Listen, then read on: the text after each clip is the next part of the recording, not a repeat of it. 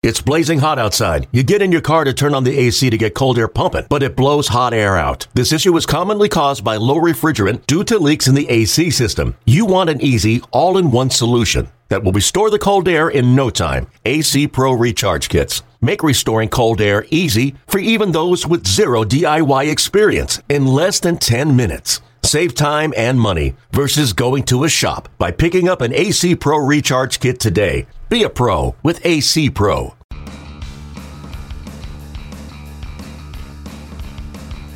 You're listening to MLB.com Extras, brought to you by MLB.tv. It's baseball everywhere.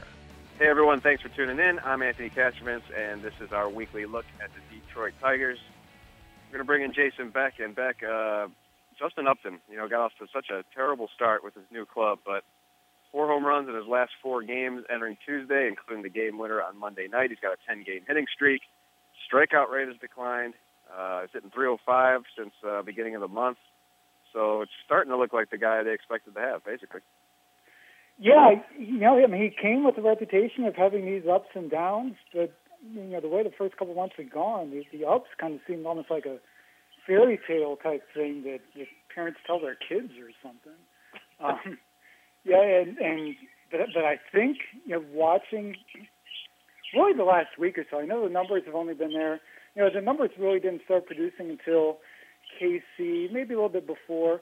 But, really for the last week or two, you've generally seen signs of him being a little bit more disciplined with the strike zone, at least seeing the ball better and showing signs that he could put together better at-bats than what he'd shown in April and most of May. So this is kind of the results out of it. And, he can, when he's on, he can lift the team. And he basically lifted this team on his shoulders on Monday. Without him, they're not even going to extra innings, let alone winning that game. You might still be covering that game right now, Beck. The hot streak from Upton comes at a good time because in the other outfield corner, Tigers are without J.D. Martinez for 4 to 6 weeks, fractured his elbow. It was a weird play, Beck. I was watching that game, and, you saw him hit the wall. It didn't seem, at first glance, it didn't seem quite as serious as it was, but I know he knew it was fractured as soon as he did it. Talk about how big of a blow that is to this lineup. Yeah, watching the injury was strange because the way he was holding his arm, you could have sworn it was a shoulder. And, right. But then he flung the ball back in with at least a little bit on it. So you were hopeful that maybe it wasn't too bad. And then to hear there was the elbow injury. It's not the worst case scenario for these guys because, they can get him back, maybe around the end of July, early August, somewhere around there. But it's also in a critical stretch where, this team could potentially have some decisions to make. It could be on the fence between, really making a go for it come stretch drive time and deciding whether it's worth doing any more buy-ins. But it hurts. He had shown signs of really settling into that 5th spot, becoming a lineup protection behind Cabrera and Victor Martinez. And now, really, even if you get some production out of Moya, that productive middle of the order, it's not quite the same as what it might have potentially been if you'd had Martinez in there and you had Upton heating up. And that would have been a very nice, really 1 through 6 in that order.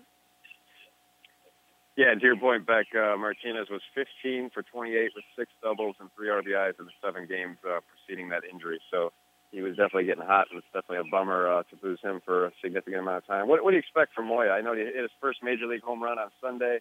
What does this opportunity mean for him? Yeah, this is something I think a lot of us have been waiting for a couple of years to see. He's always been one of those guys where, you kept saying if you could get him regular at-bats at the big league level, give him a chance to make adjustments, to see pitches, and to kind of get used to the speed of the game, it'd be interesting to see what type of player he could be because scouts have varied so widely on what this kid's potential is. And now we're going to have it. Humongous power, as much power, arguably, as anybody on this team, which is saying a lot, obviously. He's going to swing and miss. It's unavoidable with that type of body frame and that type of swing. But when he connects, he's a dynamic player. He's a good athlete. Defense has to improve a little bit, but a very strong arm. he's got a chance to really make some plays, and I think he has a chance to make a sneaky impact as long as there's not too much pressure on him. Another guy who came up this week was Bruce Rondon, and Rondon famously sent home early in the 2015 season for lack of commitment or words to that effect. What are the expectations for him now as he kind of rebuilt his reputation within the organization? Well, it's going to be interesting to see because the numbers were okay at AAA, but not that great. He'd been off to a very good June, which I think provided some momentum for him to get called up. That and the fact that the way the Tigers bullpen has been going lately, they needed as many fresh arms as they could get, and he was already on the 40-man roster. But this is a chance of redemption. The 2 innings he provided in KC, even in defeat, I think were as good as we've seen out of him, arguably since that incredible stretch run in 2013. He looked composed. The fastball was hitting triple digits, but it wasn't wild. And the slider looked tight and breaking.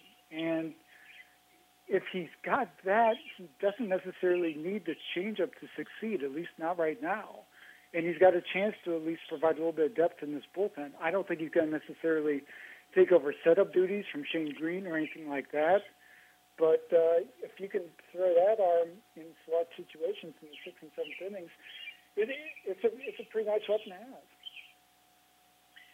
Beck, you mentioned the need for fresh arms back there, and to that point, in the 3 losses against the Royals over the weekend, Tigers gave up 19 runs. The bullpen gave up 19 runs over 11 innings. It's amazing, Beck. I mean, you liked the composition of this bullpen. I think I liked it a lot more than years past. It's just it's been the Achilles heel for this roster year after year. Yeah, it's like guys can have good years and then they come to Detroit and then it's all forgotten sometimes. Justin Wilson's been up and down. I think really the big disappointment has been Mark Lowe. Really what we've seen out of him, really for most of the year, but especially the last few weeks, nowhere near what he showed last year. He's in a spot where they're basically having to find mop-up opportunities for him to try to work on his game and to try to rebuild his pitching. He'll take a step forward every now and then and feel like he's figured something out, and then he goes out and has nothing like he did in KC where he just gives up 6 straight hits, and you've got to put a position player in to finish up his inning.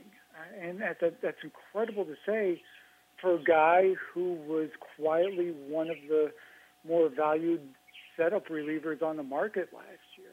It's just his game is falling apart right now, and it's a struggle to get it back together. But they've got to do it because right now it's a zombie roster spot.